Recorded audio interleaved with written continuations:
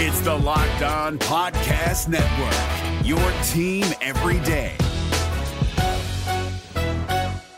We're driven by the search for better, but when it comes to hiring, the best way to search for a candidate isn't to search at all. Don't search, match with Indeed. 93% of employers agree Indeed delivers the highest quality matches compared to other job sites, according to a recent Indeed survey. And listeners of this show will get a $75 sponsored job credit to get your jobs more visibility at Indeed.com/podcast. Just go to Indeed.com/podcast right now and support our show by saying you heard about Indeed on this podcast. Indeed.com/podcast. Terms and conditions apply. Need to hire? You need Indeed. This Locked On Podcast is brought to you by Home Chef. Now that the novelty of the new year has dwindled down, how are your resolutions coming? One of mine was to order less takeout, cook more at home, but I'll be honest, I haven't been consistent. That is until I found Home Chef. Home Chef provides fresh ingredients and chef-designed recipes conveniently delivered to your doorstep to simplify the cooking experience and without robbing you of the joy of putting a dish together yourself. I'm pescatarian and they cater to a variety of dietary needs. I had this super refreshing ginger sesame salmon, a beautiful trout dish, and a super comforting shrimp and vegetable orzo dish, all of which took me less than 30 minutes to put together. For a limited time right now, Home Chef is offering all of our listeners 18 free meals plus free shipping on your first box and free dessert for life at homechef.com/lockedon. That's homechef.com/lockedon for 18 free meals and free dessert for life. Homechef.com/lockedon. Must be an active subscriber to receive free dessert. You are Locked On Dolphins, your daily Miami Dolphins podcast. Part of the Locked On Podcast Network, your team every day. And we are back for another Locked On Crossover Thursday, previewing a pretty important game when it comes to the AFC playoff picture between the Tennessee Titans and the Miami Dolphins. You have me, host of Locked On Titans, Tyler Rowland, breaking down everything you need to know about the Titans. We have Kyle Krabs from Locked On Dolphins ready to give us the Miami perspective. A big crossover Thursday ahead. Let's get it. All right, Tyler, we're going to dive right in. Yeah, Kyle, how's it going? Yeah, man, I got to jump in, and I just got to say I'm really looking forward to. About 2 months ago, you would have told me I was having my team play a meaningful football game in January. Right. I'd have laughed in your face. And here you are. And as you said, high playoff stakes for both. Obviously, Tennessee shooting for that number one seed in the AFC conference, and Miami trying to hold on to a playoff spot. So good to be on talking a little ball with you here.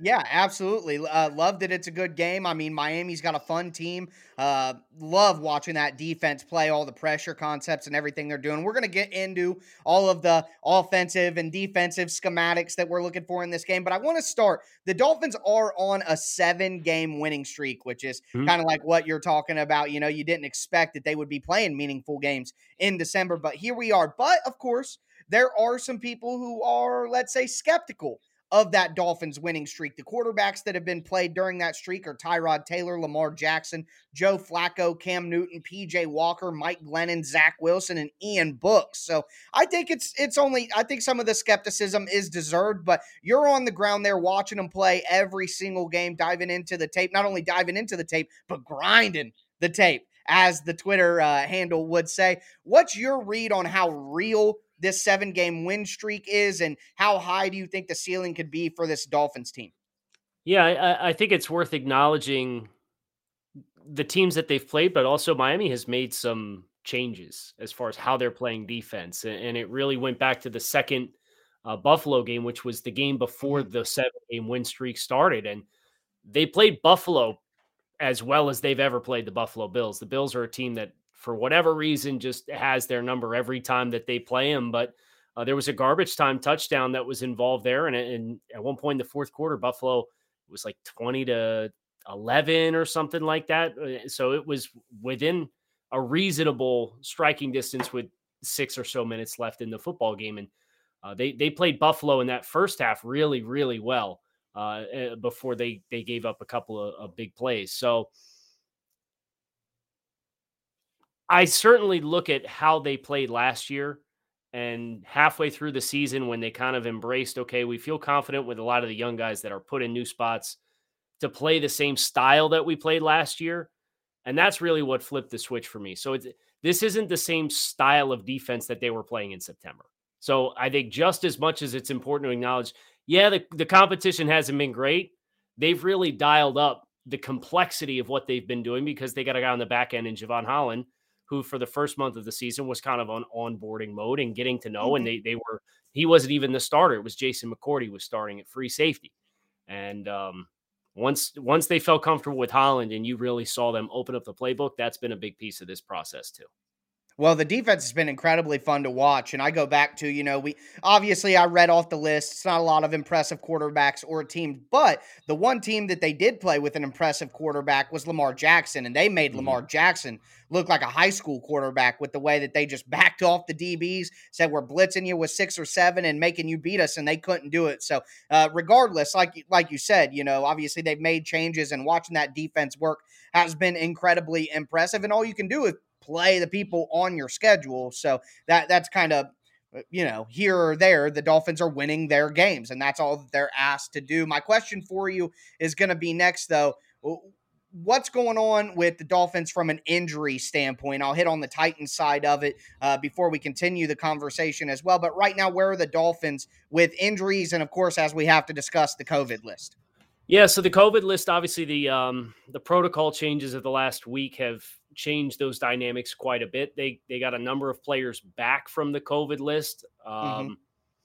John Jenkins, Brandon Jones, Albert Wilson went on over the weekend. Brandon Jones, John Jenkins, and Adam Butler went on at the beginning of the week this week. They went on Tuesday, so a couple days. But they brought back a couple of backup offensive linemen in Solomon Kinley and Greg Manns. They got back Sethan Carter, who's one of the utility tight ends and special teams player. Duke Riley's a rotational guy on the back end and the linebacker group. He's back as well, and so is Justin Coleman. So they got a pretty good influx of guys back. I believe their only additional Wednesday was a practice squad center that was put onto the list. So they're in pretty good shape from a COVID perspective at this point in time. And from an injuries perspective, they had a couple of guys on the injury report, but they're all full participants, and they're really reaping the benefits of that late season bye week. They had the week 14 bye, and they had everybody that was on the active roster that wasn't on the COVID list was available to play this past week as well. So they're in pretty good shape on that front. Yeah, that's pretty impressive stuff. And you're right. You talk about the late season bye. That's something that helped the Titans out as well, as they were really struggling with injuries. The Titans got their starting inside linebacker, David Long, back at practice today. Taylor Lewan came off the COVID list, the Titans starting left tackle, so he's a full participant in practice. The Titans only had 3 guys limited: Harold Landry, Jackrabbit Jenkins, and Aaron Brewer, but they're going to be able to play in the game if they're limited on Wednesday. That's with the Titans normally assigned. They're going to be good to go. The only guy who didn't practice for the Titans was Corey Levin, a backup depth interior offensive lineman, and his was a non-COVID related illness. So you got to feel confident about his ability to be back. The Titans are not in as good of a spot when it comes to the COVID situation. Bud Dupree and Julio Jones went on earlier in the week on Monday. On Tuesday, you saw Danico Autry, who's been one of the most impressive free agent signings in the NFL this year for what he's done on the rush package with Tennessee. So there are some COVID concerns for the Titans there, but all of those players, based on new protocols, could be back for this game by Sunday. So hopefully, if they're healthy and asymptomatic and good to go, they will be. So both teams look relatively healthy, which is kind of a crazy thing to say with all the up and down in the NFL season this year. So that should make for a good football game. We're going to continue breaking down the ins and outs of this game, talk some schematics on offense and defense, talk some personnel and things like that as well. Before we get into it, do want to remind you guys about betonline.ag. BetOnline has you covered this holiday season with more odds, props, and lines than ever before. Perfect timing for the college football bowl season and the NFL playoffs. BetOnline remains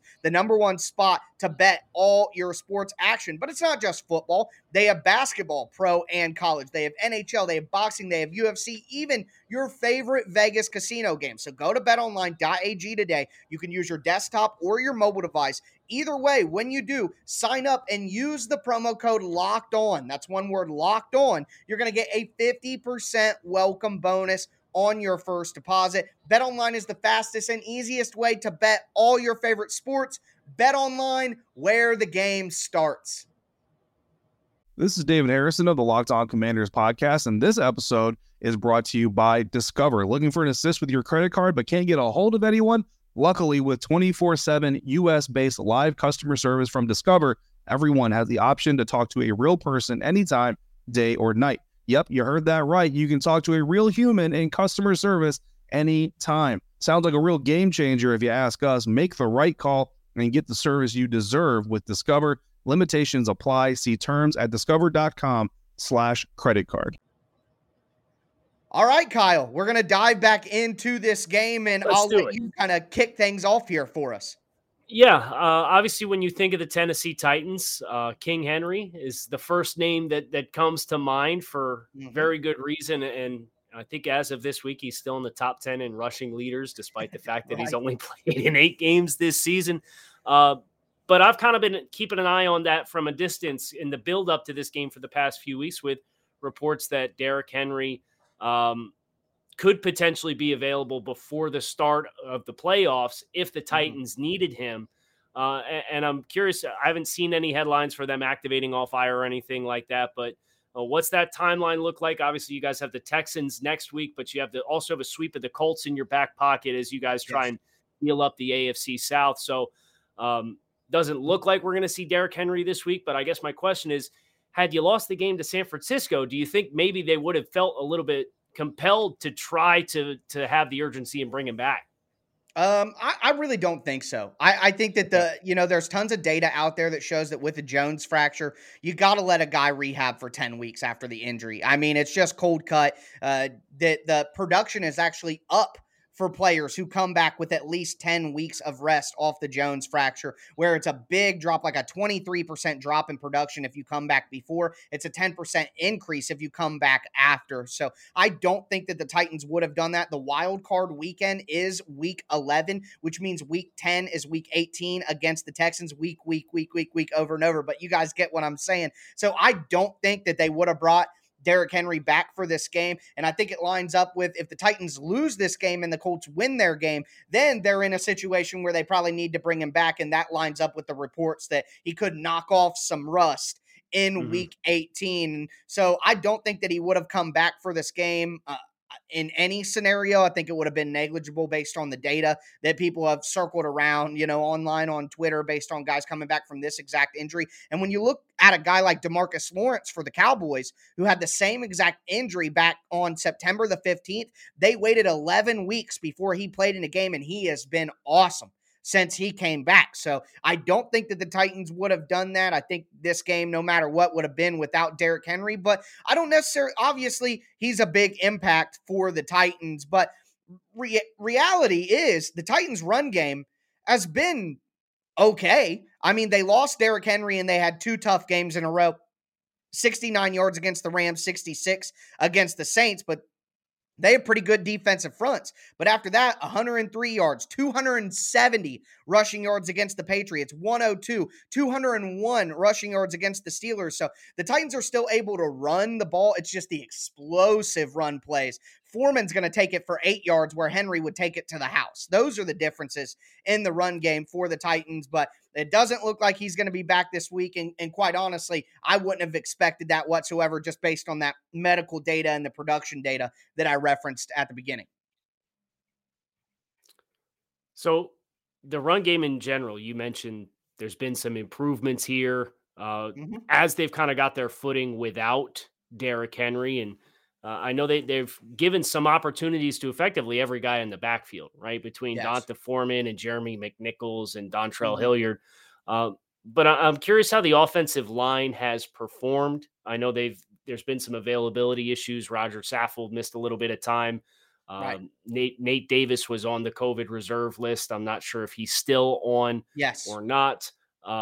So how's the offensive line taken the change in backs, and have they been able to tie that identity in your mind to new backs in the backfield, or is it really amplifying the differences in how they have to block up front?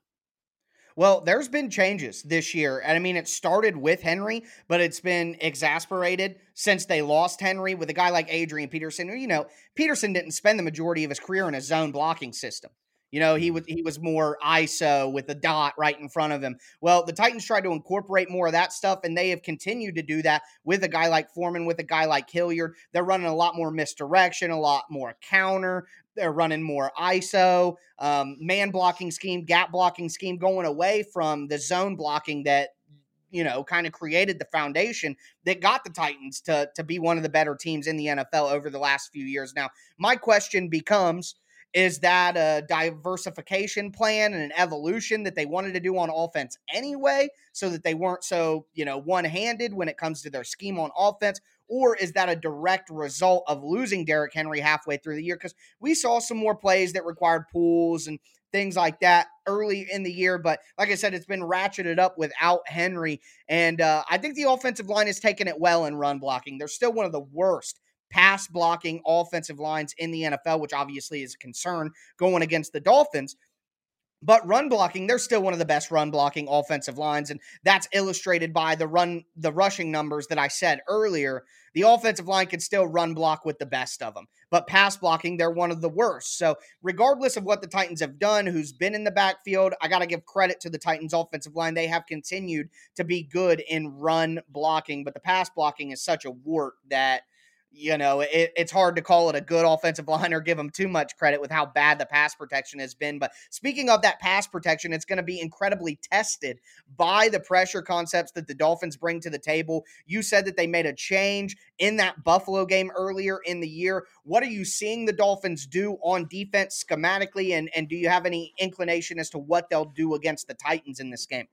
Yeah, I think the potential matchups on the perimeter are going to dictate how they choose to play their coverage, whether they choose to press or they want to play. That you've been seeing them play a lot of like 8 to 10 yard catch coverage where they're playing off and it's still zero and they're still manned up, but their eyes are quarterback first and foremost. And then if you try and switch release, there's no threat of them getting rubbed or anything like that. Right. And they're just counting on that athleticism to really drive downhill. Be interested to see if they try that, if they want to try to let Tennessee throw some quick game stuff and let A.J. Brown get some momentum with the ball before you try and tackle him. One broken tackle and he's out of there. Right. Or you're going to take Byron Jones and Xavier Howard, who are two big physical, athletically gifted corners, and try and press them and stay in their face, which I think they'll probably do to disrupt those routes and that timing early on. Yes, that's what they should do. Yeah, they should press. But the pressure packages I've been really impressed with over the course of the past month or so. They've gone from their 5-0 package, which is couple down linemen and linebackers mugged up into the A or B gaps, and they're manufacturing a lot of 5-man protection calls. Plus, the back's got to pick last guy up off this side of the line of scrimmage, and tight end might lock and stay in, but they're always +1 for their rushes. But then they've taken that, and then they found a drop 8 front in which they've got Andrew Van Ginkel and Adam Butler and Jalen Phillips. And those are the 3 guys that are rushing when they drop 8 out. And then on top of that, now they got a 4-man front that they're implementing where you're bringing in Emmanuel Ogbah on top of that group, and you're playing Jalen Phillips at the 3 technique. And so, they've got a lot of different things that they can do, different fronts that they can present that they've built out over the course of this stretch of play. That it was just like the affirmation that I needed when I was watching the team to say, okay, they got rid of Kyle Van Noy and replaced him with Jalen Phillips. They got rid of Bobby McCain and replaced him with Javon Holland. These guys needed time to be able to kind of process the exotics of what Brian Flores wants to do. And then there's been also a big debate on how much Brian Flores has had to do with the changes himself, because the first half of the season, he's standing there on the sideline and watching, and then the camera cuts to him these days. He's got a play sheet, and it's like, oh, okay, like maybe Brian's a little bit more involved here than what he won't take any credit for it, or he will not say anything has changed. He's very protective of his coaches and his players in the media light. But that's definitely been a source of speculation that Brian Flores himself might be more involved in the second half of this season as well. That's funny because the Titans defense got better because Mike Vrabel quit calling plays and got less involved. That's so hilarious. But all right, we're going to continue the conversation here. I have some questions about the Dolphins offense. I'm sure you got a couple more questions as well. So we're going to dive into the next part of this conversation now.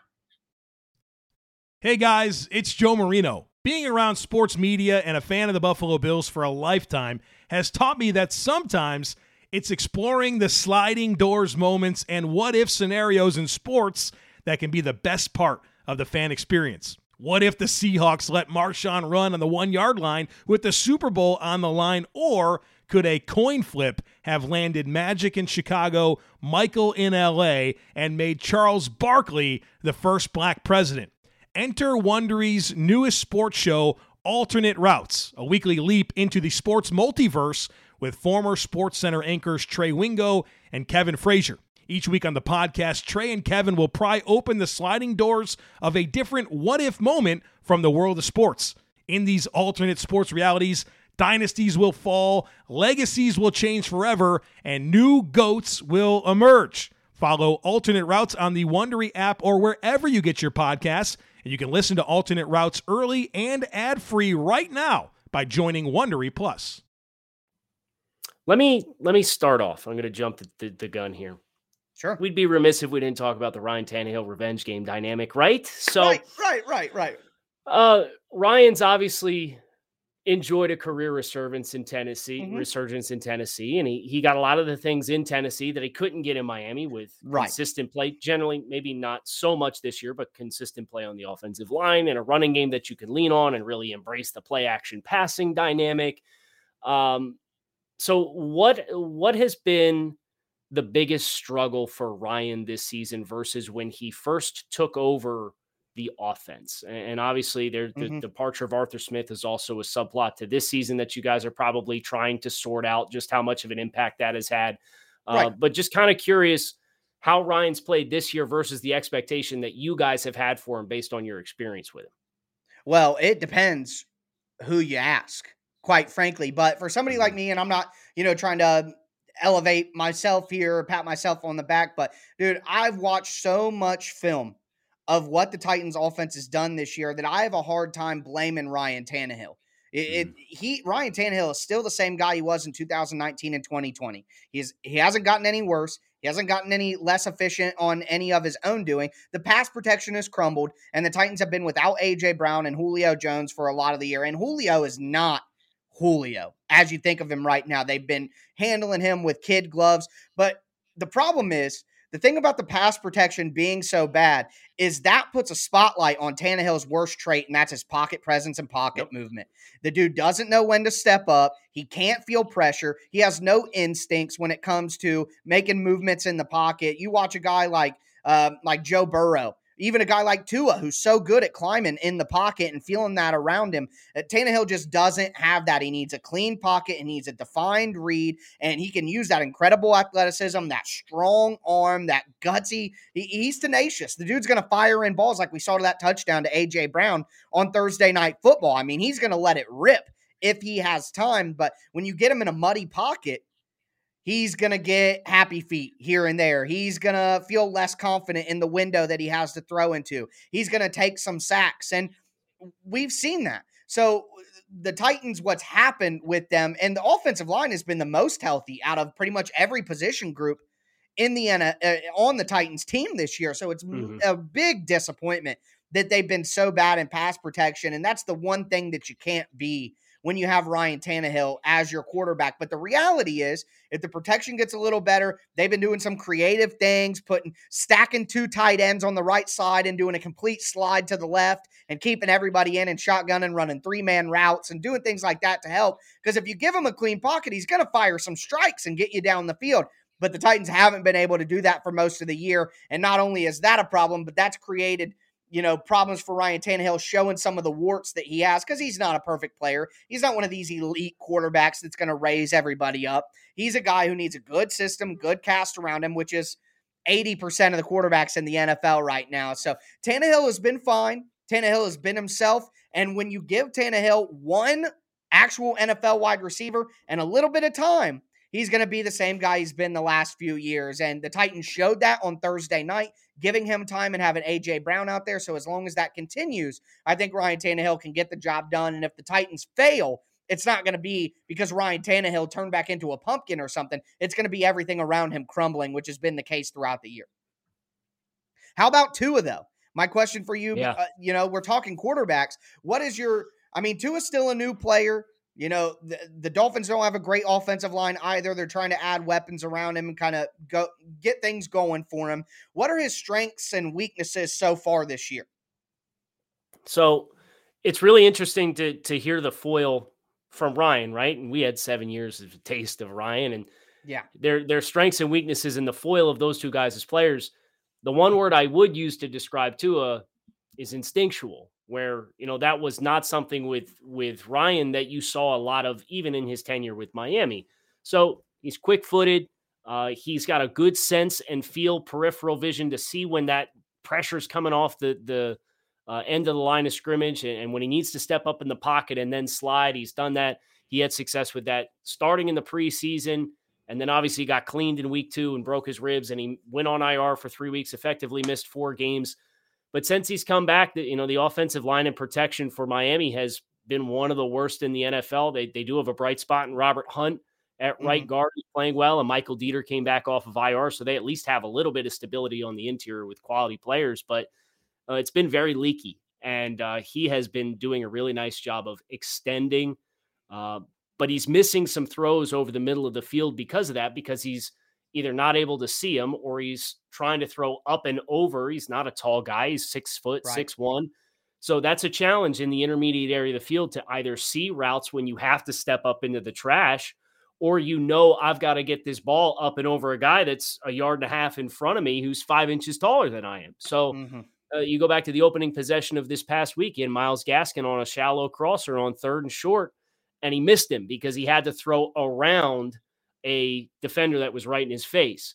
They had later in the game against the Saints, they ran a vertical press from 2 strong and ran Myles Gaskin on a slant route, and the right guard was in his throwing lane, and he had to throw it to get up over top of him, and he missed the throw high. So there's just a little bit of restrictions. And like you said, I really appreciated your point there that 80% of the quarterbacks in this league, they're going to be scheme dependent. They're going to have limitations. And it's okay, right? It's how do you coach around those things? And I think what you've seen Miami do, really embracing getting him outside the pocket, rolling, very high volume of RPOs. His decision-making process at the mesh point in real time is really good, and he's reading multiple levels. It's not just end man on line of scrimmage, and I'm either giving or I'm dumping it off.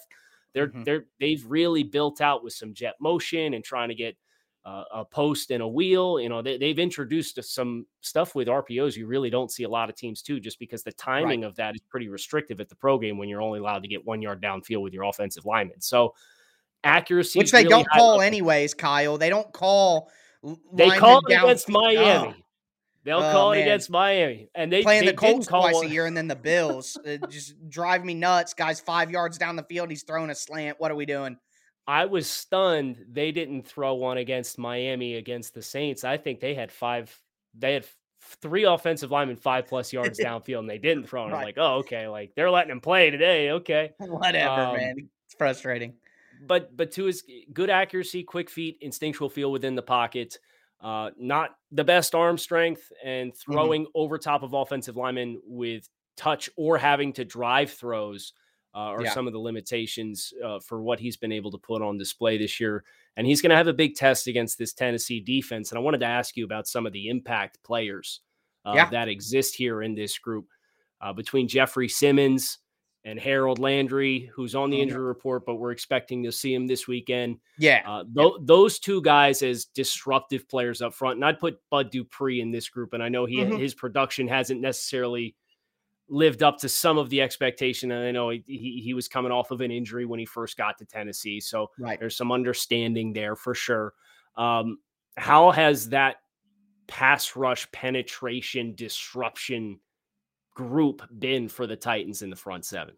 Oh, it's been phenomenal. It is. I'm, philosophy wise, Kyle. Everyone who really gets into the ins and outs of football has their own roster philosophy in their mind. I am one that believes that pass rush is more important than coverage. If I had to choose between a good pass rush unit and a good coverage unit, give me the pass rush unit, and I think that has a bigger impact on the coverage than the other way around. I know that people have different philosophies, but that's mine. I build through the trenches, and having that 4-man group of Simmons, Landry, Autry, and Bud Dupree has fundamentally changed the Titans' defense. I mean, you look at the numbers from last year, they had the worst third down defense I can remember, giving up 51% of their third downs. They're top 10 right now in third down defense, and all of that has to do with that pass rush package. Jeffrey Simmons is going to push around whoever he wants, and he's going to get the double team. Harold Landry has great athleticism, and here's the thing about the Titans pass rush. They do stunts all day. You're seeing TE twists. You're seeing loop stunts. The Titans run this one package where they'll have 3 guys to one side, like stacked on top of each other, over guard, over tackle, over tight end with a wide edge guy, and then an edge guy all the way on the other side. And they will loop Harold Landry around the 2 interior guys and have him coming through the A gap. I mean, they just do some phenomenal stuff up front, and those guys are all so talented. It really has changed the Titans defense. And my last question for you quickly here, wanted to get one more in, is with Jalen Waddle, how are the Dolphins getting Jalen Waddle the ball? Because you talk about Tua's deficiencies throwing downfield. What are the plays, or what are the style of things that they're doing to get Waddle the ball to allow him to be so impactful? Well, one of the players that's been pretty quiet for Miami during the win streak has been tight end Mike Gesicki. And the reason for that is I think you're seeing Jalen Waddle start to run some more of his routes in the middle of the field. Mike is effectively a big slot receiver, and he's a guy who can run up the seam, run the deep over route, the Y cross, and he'll run away from linebackers if you put linebackers in him, and if you try and put safeties on him, he'll big boy him. But Jalen taking some more of those routes, and the big threshold I was looking for in the first half of the season when he was averaging like 8 yards per catch when Jacoby Brissett was playing was, please run this guy on routes that cross both sets of hashes, because running away from leverage is where his speed is going to set him up for more success. And you're seeing him start to do that. They'll play him on the perimeter. They'll play him in the slot. They'll use him in jet motion. But now this past weekend, you started seeing on Monday Night Football, there were 4 or 5 instances where he lined up in the backfield at running back. Yep. And a little bit of pistol, a little bit of offset. They did a 2-back alignment, and he ran a Texas route out of it. And let me tell you, the Dolphins have not run a single Texas route to a back all year long, but they got Waddle on it to press outside and then bend back inside into the teeth of it. And he converted a first down on that. So they've really opened up the package for him. And if they'd like to put him in that Tyreek spot at 3 strong, where that speed, you're going to be really conflicted on who you want to carry him down the field. And if you're going to put athletes on him, then okay, then you've got a man indicator, and you can kind of process from there what the coverage is. So he's really valuable for a lot of different reasons. But they've gotten very creative with him, and Monday Night Football was the most creative I've seen them with him kind of feigning going in pass pro and leaking out into the flat. And then they put him on the rail when they ran mesh, and they got it to him early there. So he's the guy you just find 17. Just make sure you find 17. Yep, and I'm sure in the Titans defensive meetings, they're saying the same thing. But man, Kyle, thank you so much. This was a great crossover. Talked a bunch of really good stuff that fans need to be looking for. This should be an excellent and exciting game. Kyle may even be talking to you in a couple of weeks. We might get this rematch in the playoffs. I would love it. If the Dolphins end up winning this game. But that's going to do it for me. I'm Tyler Rowland, host of Locked On Titans. Kyle Krabs from Locked On Dolphins. One of the best podcasts we have in the entire network, Locked On Dolphins. You guys got to check that out. If you aren't already, then you are missing out. But another crossover Thursday here on the Locked On Podcast Network. You all guys, we will catch you on Friday. This is your invitation to the intersection of versatility and design. The kind of experience you can only find in a Lexus SUV. A feeling this empowering is invite only. Fortunately, you're invited. Experience the versatility of the complete line of Lexus SUVs and some of the best offers of the year on select models at the Invitation to Lexus sales event, now through April 1st. Experience amazing at your Lexus dealer. Hey Prime members, you can listen to this Locked On podcast ad-free on Amazon Music. Download the Amazon Music app today. Is your team eliminated from the playoffs and in need of reinforcements? Maybe it's time for a rebuild, or maybe they're just a player or two away from taking home the Lombardi Trophy. Either way, join Keith Sanchez and Damian Parson for Mock Draft Monday on the Locked On NFL Draft Podcast. They'll tell you which college football stars your team will be taking in the 2024 NFL Draft. Check out Mock Draft Monday on the Locked On NFL Draft Podcast, part of the Locked On Podcast Network, your team every day.